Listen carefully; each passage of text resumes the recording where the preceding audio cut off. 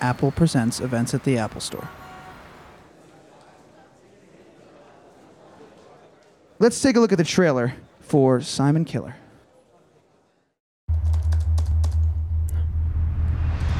Hey, Michelle. How are you? I'm in Paris now, about to start traveling. I spent a lot of time reflecting on our relationship. I know that I need this time to grow and put my life in order. Your mother said you were having a hard time. Can you look at me? Yeah, I miss you. I just broke up with my girlfriend. Sincerely, Simon. I'd like to meet somebody new. Excusez-moi. Salut. Salut.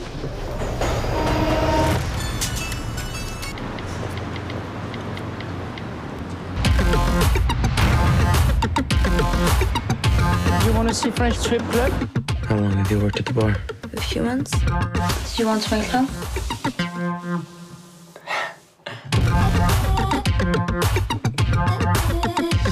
Hey, Mom. Things are great. I met someone. I think you'd like her.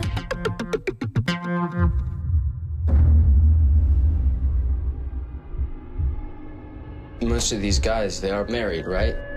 Probably. Instead of taking a little money from a lot of men, you could take a lot of money from one. Renee, there's this video Victoria would like to show you. Please send her a message with your email. That's all. Dance with me on the dance floor. I can take you out. Renee, we need to talk about more money. We can go all night.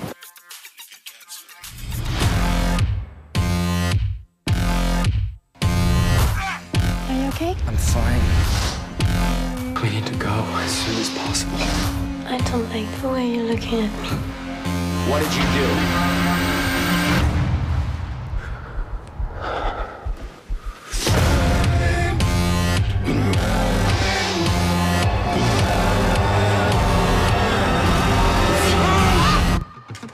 So what have you been doing in Paris? Just here on holiday.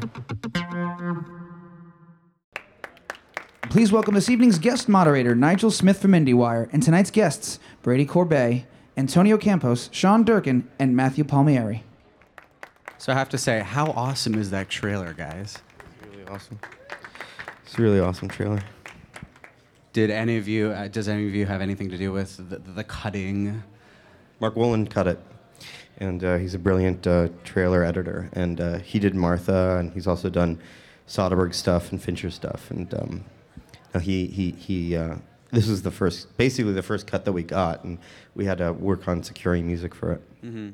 No, well, it's a wonderful trailer. It's a bit vague, so can one of you kind of offer a plot synopsis and speak to, who Simon is and who this dark character that Brady plays is? Yeah, sure. I mean, the story revolves around Simon going to Paris to begin a sort of Euro trip after graduating college and getting out of a long-term relationship. And he starts it off in Paris, where he stays with a family friend. And then he sticks around Paris a little too long and ends up going to this brothel and meets this young prostitute, Victoria. And he kind of weasels his way into her life, and they start this scam, this blackmailing scam. And that's sort of the beginning of the end of the movie. Now, you two wrote this while you were making Martha, Marcy, May, and Marlene, correct? Well, we first started talking about it the summer of Martha Marcy, and then Antonio started putting it down on paper while we were shooting Martha. And I mean, whenever we weren't working, he and I were in a hotel room or diner or wherever we were, talking about a film that we intended to make in just a couple months' time. I mean, from inception to production was very, very quick because of Matt Palmieri and Josh Mond, our producers, and I mean, we wrapped production. And when on Martha? What was the date? And September 25th, I think. And you Matt, you went to Paris with Josh when? We went to Paris a week later. And then Antonio and I followed a few weeks later. Yeah. That's basically it. Yeah. It was very, very quick, unusually quick. So where do the seeds for this project in particular stem from? Either from you, Brady, or from you, Antonio? Where does it come from? The story. What was the inspiration behind the story? It started. It started in.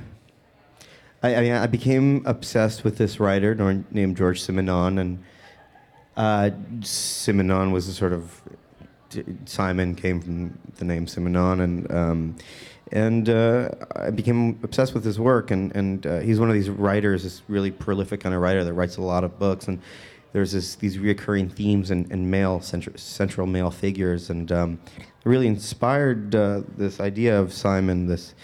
And then I think the other thing to say would be I went through a breakup at the time, and I think I was interested in doing a really dark breakup movie, and Simon is an exploration of all the sort of strange confusion, anxiety, anger towards myself, and that I started going through, and so Simon is birthed out of that, but.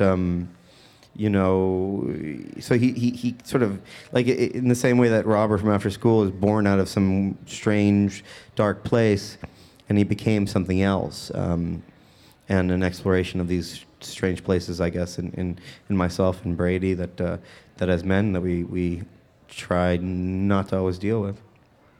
Brady, did the role scare you or intimidate you in any way? In conceiving it, knowing full well that you would be the man inhabiting this I suppose I morally corrupt guy. I wouldn't have conceived it if I was scared of it. But yeah. I mean, yeah, of course. I mean, to a certain extent, yeah. I mean, spending a lot of time naked on camera is uncomfortable for anyone. Physically. Yeah, but at a certain point, these are not things that concern me too much, and I was much more concerned with just making sure that with the schedule that we had, and with the very, very loose screenplay that we were working with, that I'd be able to do a good job. But beyond that, no, there was nothing that frightened me. No.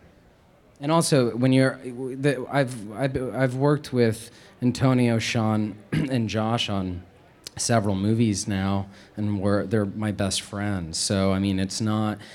I felt like that, both my performance and my body were in good hands. So. Could you make this film with, filmmakers that you weren't that familiar with?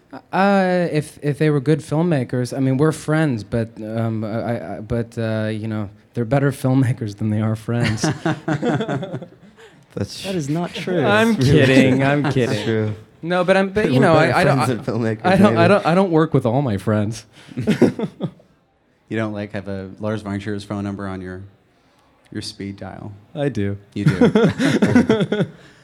So I interviewed you earlier today. I'm cheating a bit, but you revealed to me that you were actually going through a breakup, right before shooting this film as well. Can you talk a bit about working through that on film for the world to see? Yeah, it was tough. I was really sad, and I was losing somebody in my life that meant a lot to me at the time, and or still does. And it was it was a lot to cope with. It would have been a lot to cope with on a film about anything, but considering the subject matter, it hit home, and it was a raw nerve that, for the sake of the film, we tried to leave exposed. Do you think making this film was something you kind of needed at the time? Yeah, I mean, I needed to do something. It was it was cathartic. Yeah. Yeah, I mean the whole thing unraveled in a very strange way. I mean, there was so much going on at the time back home, and Brady's this thing happened as we were testing the camera, and we had gotten the camera that morning to test it out, and I mean, still looking at that test footage is really haunting because, Brady muscled through as he always does, because he's a professional and he's committed to what he's doing, and it's just, but you were going through something on camera, and then that sort of, continued on. but it was the nice thing about it was that there was a safe. I mean, it felt safe. The whole thing felt safe, you know, and you're amongst friends, and it was very intimate, and so yeah, you could be, you know, going through something for real in front of the camera. And in regards to working with people that you're close to, I mean, it's maybe this particular unforeseen situation that would have been harder for me to cope with if I wasn't working with people that I'm so close to. Antonio, I have to ask, did you ever worry of exploiting, you know, his heartache to elicit a great performance? No, because it's not.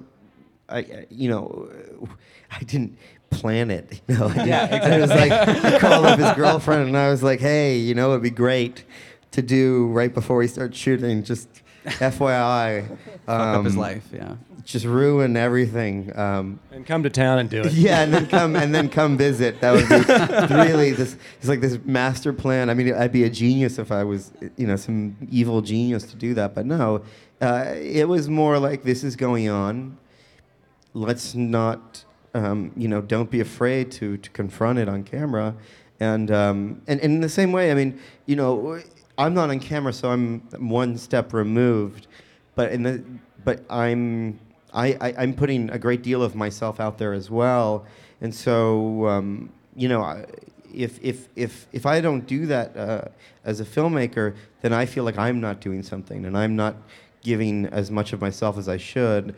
And so, you know, in general, I feel like actors should give something. It doesn't necessarily have to be that direct, but I think that, you know, the thing that makes this film special is that you put something out there and you capture a moment that exists forever in time, and, you know, you really capture something real. And part of the reason to shoot the film the way that we shot it, and taking our time with takes and letting things sort of, you know, just discovering moments on set, that was all kind of conducive to something cathartic and therapeutic. And we were, you know, we were both very interested in chasing the truth, like we're chasing this character's truth and the story's truth.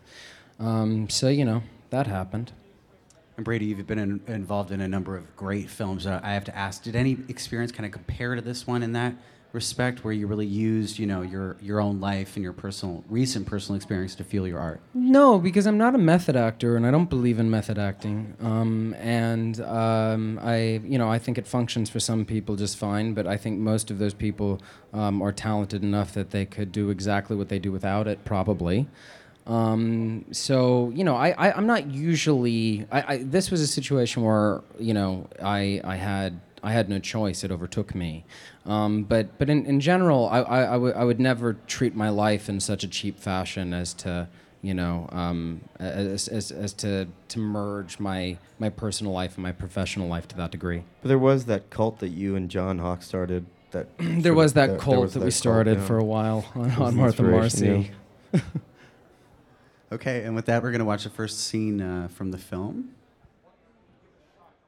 So, you know where everything is? Just change the sheets at the end. Make sure the heater is off and kitchen's clean. Yeah. And how long will you be away? I'm going to the south, so maybe a week, maybe a month. Je sais pas, ça dépend. But you'll be here for a week or much longer? No. Just a week. I have to figure out where I'm going to next. Ah bon. Leave the key under the mat, outside. I'm sorry, I have to leave just when you arrive. It's okay. Don't worry. You have a safe trip. Thank you. Embrasse ta maman pour moi. I will. Bye. Ciao.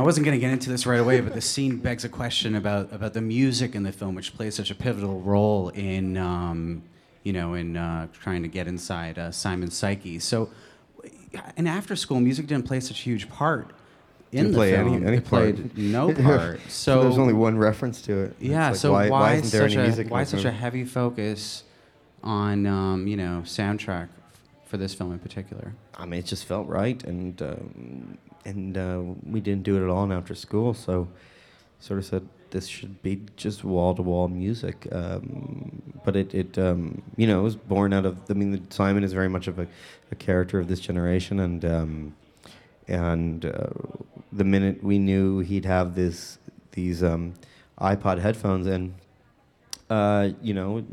it just we knew that this would be the soundtrack, that this would be the sort of soundscape of the movie with these stings of pop music, and then eventually we started playing with Sonder and Danny, who did the music on To Get to Sleep and Martha, and we came up with a counterpoint to that kind of music. Now, Brady, did you listen to the same music? Did Antonio already know what music he was going to choose? Yeah, to we were score the playing. film We with? were constantly playing songs for each other. We were mostly looking at a lot of music that probably had been released within like the last 4 years. I mean, because there was some attention to this being a portrait of a young man right now. There's the film is a little bit of a sign of the times in certain ways in regards to how desensitized this young man is to his environment. He's walking around the Louvre and the Musée d'Orsay, and never taking a moment to take his headphones out. I mean, he's lonely, but he seems to be make a point of not relating to anybody, which is obviously something we do every day on the subway here in New York or whatever. You often hear about how actors use music in order to kind of get into a scene, into a mood. Is that a technique you used, and did you use it on this set? I don't know. I mean, I think I've maybe done that before. I don't really have any techniques. If they do, I'd be lying if I said I'd thought about them too much. Mm-hmm. And Sean, Antonio, do either of you use music on set to instill a mood within your crew, actors? No, I sort of believe everyone, has their own way of doing things, and just letting each person do what it is that they do, and be there for however they need you to be there as a director. So some people like to go off and listen to music. Other people like to talk a lot. Other people don't like to talk. It's about doing what's best for that actor. On this last commercial, we were shooting in a nightclub and tried to put music on the stereo. Actually, put the Simon Killer soundtrack on, and people just sort of worked through it. There was really nothing he was doing. I think if you're going to do it, you have to be very specific, and you have to be very. You really have to get everybody to settle in and sort of let it play, and then go into the scene. But yeah, I've seen it before. Lars von Trier on Melancholia, he played the Wagner piece that ends that film. He played it during the last scene on loudspeakers for the actors. I mean, and there's other people I know that have done it, but that was really, he knew that that's how the film was going to end. He knew he was going to use this piece of music, and so I think it can be very beneficial. I think it can be really interesting. But I've never done it before. Would he stop it? He would just play it for a minute or 2 minutes and then stop it? No. They record. I think the breathing must. I was only on set for the end of the movie for maybe 45 minutes. The music never stopped during that period of time. But I think with the heavy breathing and stuff that it was just done in ADR. I guess the one thing we have done is when we know what music we're going to have in a scene, we play it live. During the scene? Yeah, during the scene. scene. Yeah. Wow.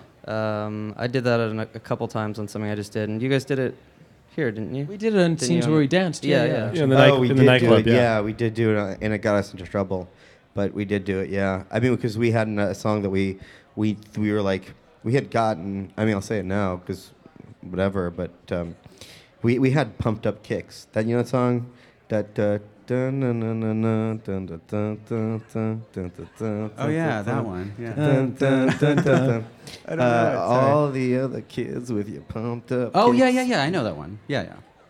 There you go. I mean, his rendition, you My didn't rendition, immediately yeah. recognize But it. we had that song on we had this song. Brady had gotten the song, and we had it on. We were listening to it in the We car had a every demo. day on Martha, and like no one had heard it. And then we went to Paris, and we're like, this is the theme song for the film, and we were using it quite a bit, and we had it in the dancing. That was going to be sort of the crucial. Oh, instead of LCD. The spectral display. Instead of spectral display. Yeah, the LCD was actually LCD. Yeah, Okay. LCD was always a CD, and it took about a year to get. When we finally did get it, and Yeah.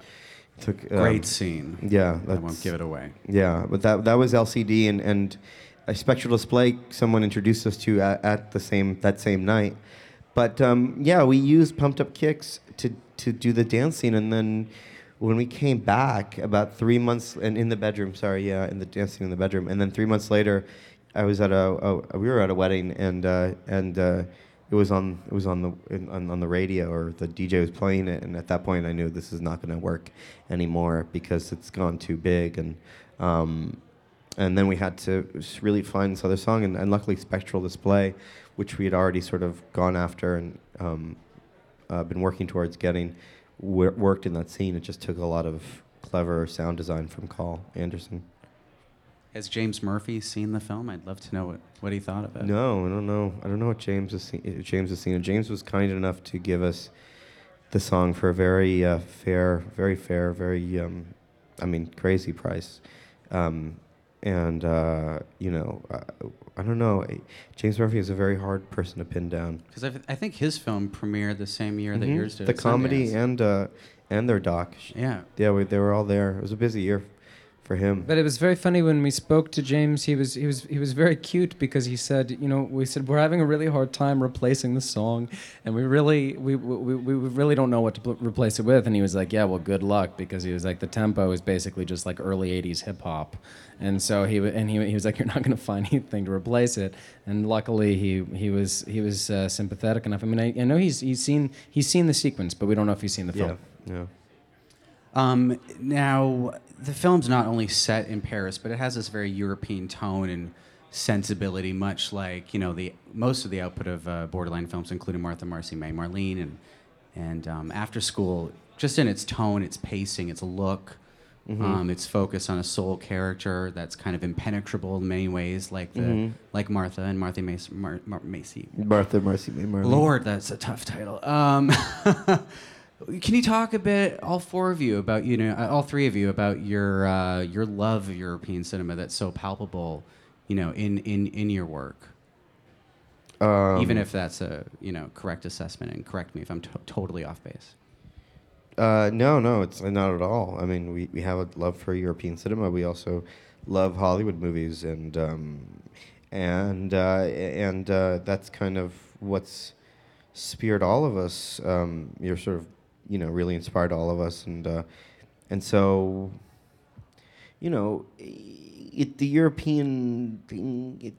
There's like the European aesthetic, but we never really. It was never like we sat down and we said, what's really cool right now is like European movies, and we should make these slow, impenetrable kind of narratives. But it was more just like when we were in film school, those were the films that really, really struck us. Yeah, I feel I think for me it was more of seeing certain moments in films that really struck me, like seeing moments in Michael Haneke's films or Antonioni, really specific things as opposed to thinking about it in any sort of larger way, and I think those single moments made a real impact on me. But I think as a group of films, I think 70s American films, which were influenced by European films,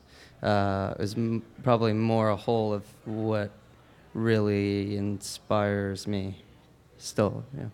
Yeah, and that was way more of what we were going back to and harkening back to with Simon was 70s American cinema.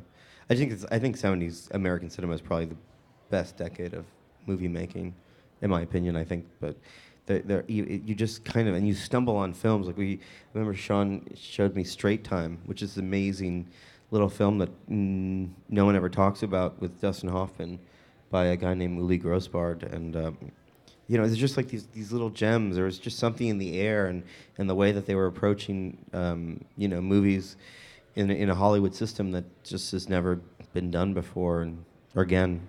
Yeah, I feel what's so appealing about them is everything now is so structured and has to be so perfect and concise and there were shaggy dogs in those movies. and those movies are all have flaws and they all come through, and maybe they're not the best, tightest films for that, but they just breathe and don't they don't fall into some category. And they're infinitely more ambitious. I mean, I think that the one thing that all of us have in common is we're interested in making something which is ambitious and radical, and hopefully progressive in some way. And if we fail, at least we failed trying to do something great, as opposed to trying to make something perfect and homogenized and like most things like most movies we see in a year are movies that are made by a committee of people, as opposed to one or two or three. Now, Matt and Sean, this is a question for you two. From a producer's perspective, we were talking about, opaque characters. I mean, were either of you two kind of wary going into Simon Killer that, this film would be a difficult sell, to an audience, just given the moral ambiguity of the tale and the dark nature and the fact that, Simon is kind of impenetrable for much of the film? I didn't think about that either when I got involved with Martha or with this. I just looked at it as characters that I could relate to. I mean, with Martha, with the cult, I grew up in a place where a lot of kids got sucked into cults when I was growing up, and so that's what I related to when Sean and the gang asked me to be involved in that. I could relate to that in a very, very substantive way. And then when Ant and Brady and I started talking about Simon over drinks on the set of Martha 2 weeks before we were wrapping, he was talking about a character that I know really well, that I've run into over and over and over again, whether it's in New York or LA or Paris or wherever. And so I got involved because of the characters were so interesting to me and the stories were interesting, and also and working with Antonio and Sean and Brady. It's all about that. And I didn't for a second think about whether the character was something that, or the movie was something that anyone's going to watch or not, because it's not about that to me or to these guys, and I do that. Yeah, and we never think ahead. Like, we really try to focus on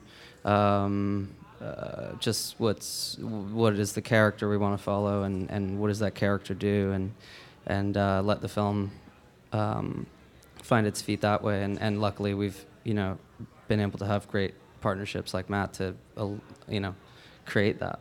Yeah, I mean, the other thing to note is that Matt got involved in this in a very, it's very unusual for anyone to finance a film without a screenplay, and he did, and it was, I think it's because he was, there was this connection to the character, and also the feeling of there was something very exciting about Simon, because it felt like we were going on an adventure, and we were going to explore this character in a very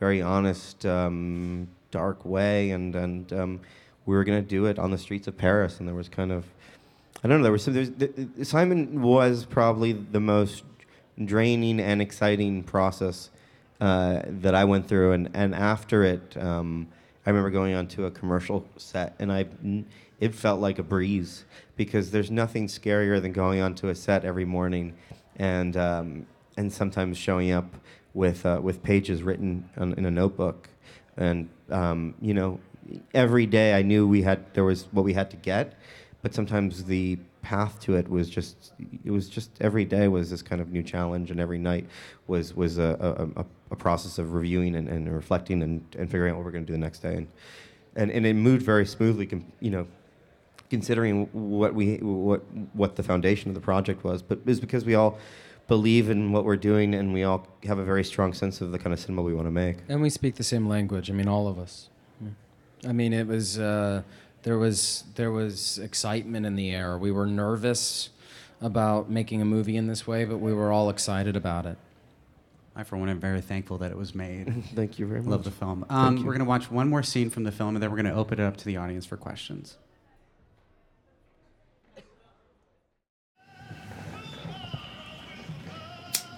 What about their wives? I mean, do you ever think about their wives? No, I don't think about that.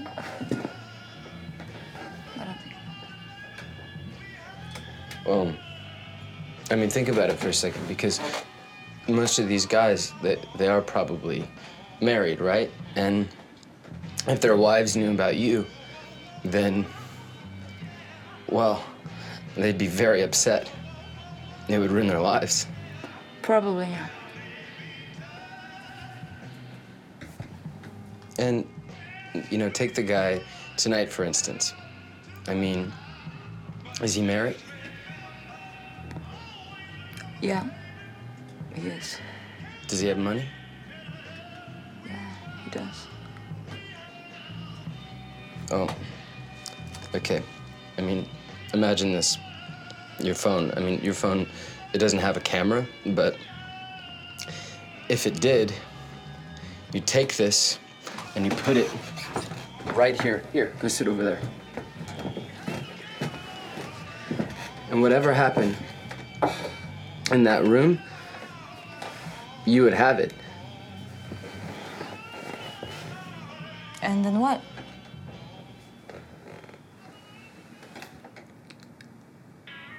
And then... And then...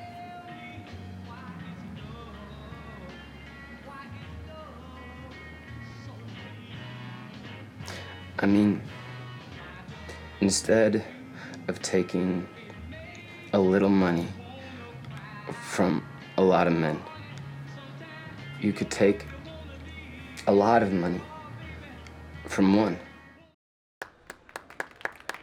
That's my favorite dramatic pause in all of cinema.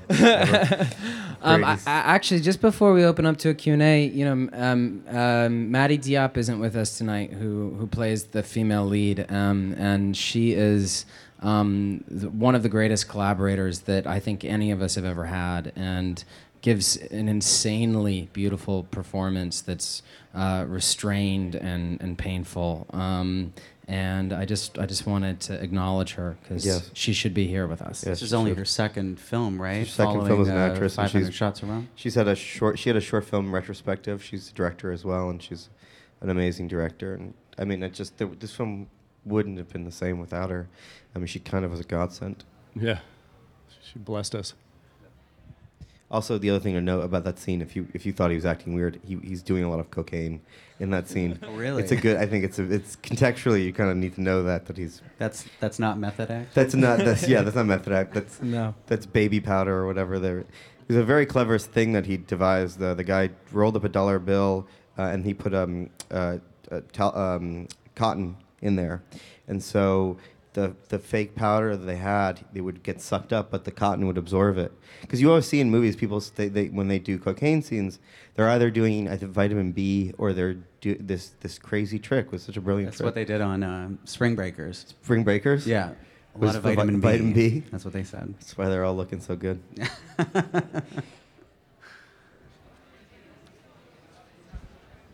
I was wondering if the movie addresses prostitution beyond the situation that the woman in your lead gets into, and more of the role it plays in society, or why Brady chooses this specific woman to get involved with to start his blackmailing plan. It doesn't go. It's not a social commentary on prostitutes or a sort of in-depth documentary look at that universe. Though we tried to be as authentic to that world that we were, because there's two sort of, I guess three. There's the in Paris, if you're gonna look at prostitution in Paris, there's escorts, and then there's these hostess bars which operate kind of in a gray area, and then there's streetwalkers. And the streetwalkers tend to be the ones that are trafficked in, and that's kind of what the police are focused on cracking down. So the film was focused on this hostess bar, which is kind of it's an institution there, Pigaul's institution in Paris, and so we weren't interested in creating, the way that that world unfolds is actually there's no like killer, there's like no killer pimp or anything like that. There's this kind of camaraderie between her and the other girls in the bar. It's more about the way that this character views women and these two sides of women that he views that is explored, and Victoria represents one side, and the other girl that he gets involved in a little later represents another. And he is a character that very, very much objectifies women. He's a character that seems more innocent than he perhaps is, and so it's the film's more about him than it is about that. He does bad things. These clips and sort of he does a lot of bad things eventually. It is called Simon Killer. Simon Killer, yeah. Killer. The title. Did you have another question? Oh, here we go. Follow up. I was just thinking it seemed that based off that clip, he was trying to, make her feel bad for the profession that she chose to be in, at the same time exploiting said profession to make himself money. Exactly. So it's very much just like, that's what exactly you're right. doing is wrong, but now that you know that, let's make some money. But you should feel really bad about doing that. Exactly, and the whole film is about that kind of manipulation. It's that's what the whole movie's about. Yeah, he in the beginning of that scene he asks, basically asks, "Do you like what you do?" which is the silliest question to ask someone who's in that world and that profession, and she gives a very blunt answer, which is sometimes people don't do what they like, but what they have to, which was an answer that we heard many times when we were talking to people in that world as we did research for the film. Hey guys, you mentioned music being one way that you called out that this character was very of this moment. What other themes did you explore? What other ways did you say this is a man of today? Well, there's a lot of there's a lot of technology in the film. It's funny because Antonio was very, very particular about because of how quickly a film can be dated when there's technology in a film. He was very particular to never actually see an iPod. There's a computer screen in a wide shot, but even that is you're seeing just the screen exposed, not so much what kind of computer it is. But there's a lot. There's quite a bit in the film, even in regards to there's text messages at some point. Is there text messages? No, maybe there's not. Excuse me. The email is a device through which we find out about Simon's ex-girlfriend and the way, in his past. And the way that he edits his there's these voiceovers throughout the film, these emails back to his ex-girlfriend and also to his mother. He stops himself in the middle of these sort of monologues or these letters, and then and starts over, and through this process, after it happens a few times in the film, you realize the way that he's editing his language. So it's like love, best, warmest Simon. It's this kind of a thing. Skype is also used in the film, right? Skype is used in the film. Yeah, it was weird. They showed After School, again, the first feature that I directed that we did as a company. And that film has a lot of computer screens and a lot of technology integrated in it. And it was funny because I felt like I was like, oh, this film still is relevant today. But some people got hung up on how old everything felt 5 years ago, 6 years ago. Like the webcam. Sonder was commenting on the webcam. It's like, oh man, that webcam is so old. It's like the webcam's like 6 years old. It's really not that big of a deal. But there is. That's interesting because that I don't know. That it almost feels like because of how fast technology moves. It's like you do feel like you're already dated yourself by putting anything in there. But the fundamentals of the technology don't really change what they're doing, you know. But I think that, you know, the one thing I really loved in doing After School was the texture of the webcam and the texture of the cell phone video, especially when it's blown up and it looks like a piece of impressionist art, you know. It's just so weird and pixely.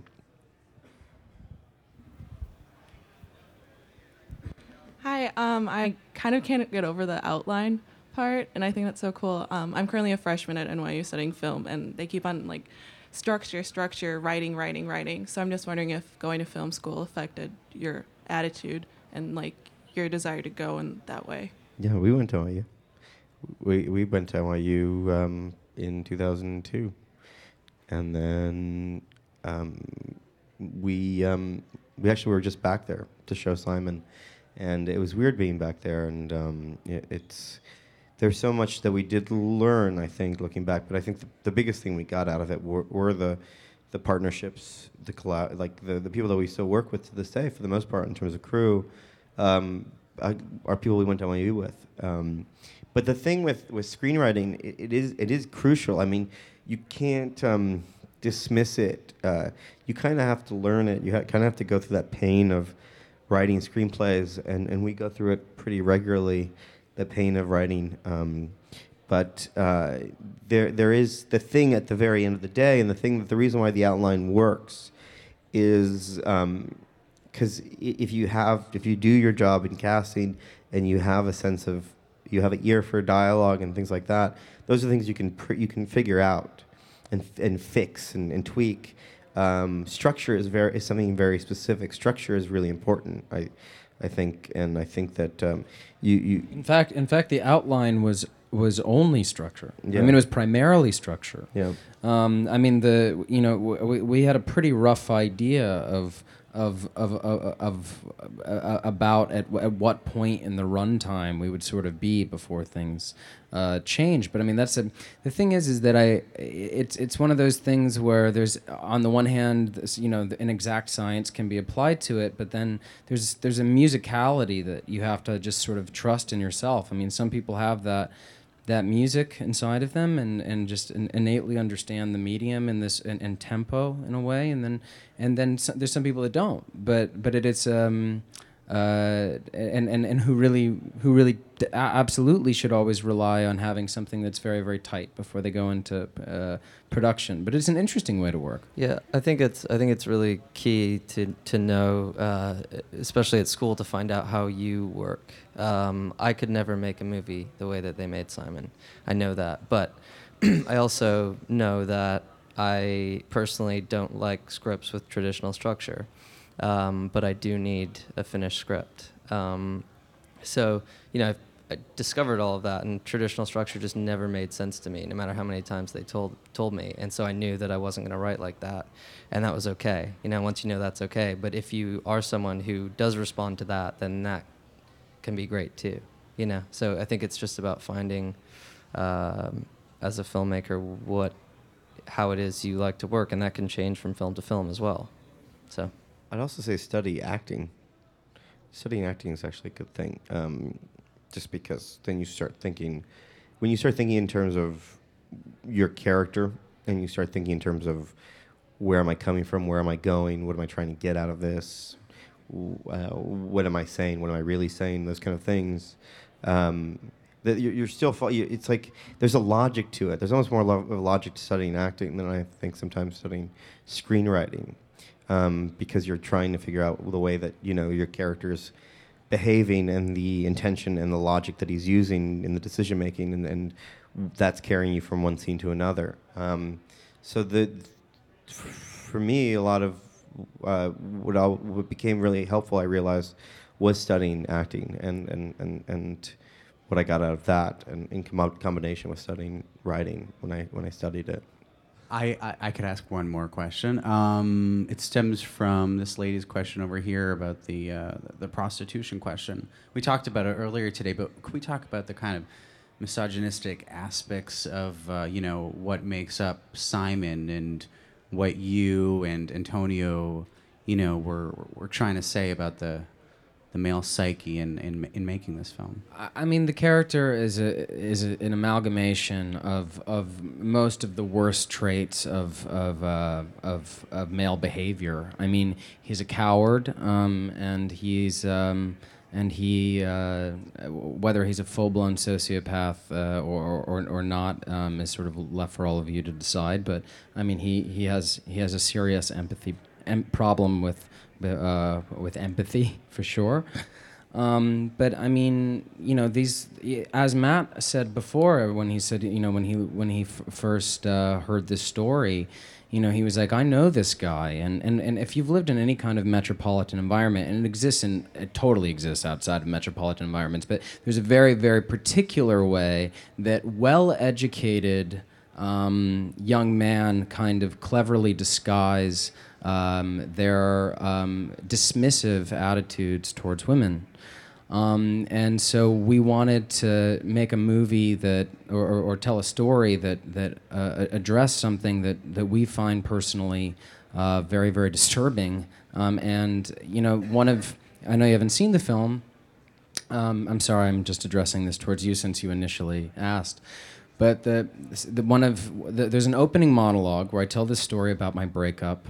And then I casually, at the end of this monologue, I say, well, maybe it's my fault, I don't know. And then I pause, and then I say, well, whatever, she's a whore.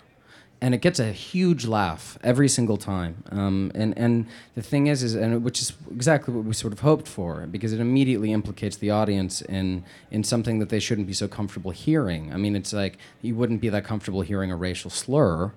And then the movie becomes an exploration of the gravity of that statement, and it doesn't provide any answers. I mean, we would never be so gauche as to pretend that we know how to fix the problem. But I think the first step in fixing the problem culturally, which is something that we'll probably have to try and fix in every generation in new ways as technology changes and pornography changes, etc. Is the first step is just to take a look at it. And so that's pretty much all this movie is asking of its audience. It's just like, hey, take a look at this. Okay, well, thank you, everybody. And the film comes out on April 12th, and it's out in LA April 12th, and then in a bunch of cities. This Friday. This Friday, April 5th, at the IFC Center. Okay, well, thank you, Scott. Thank you, guys. Thank you. Thanks very much. All right.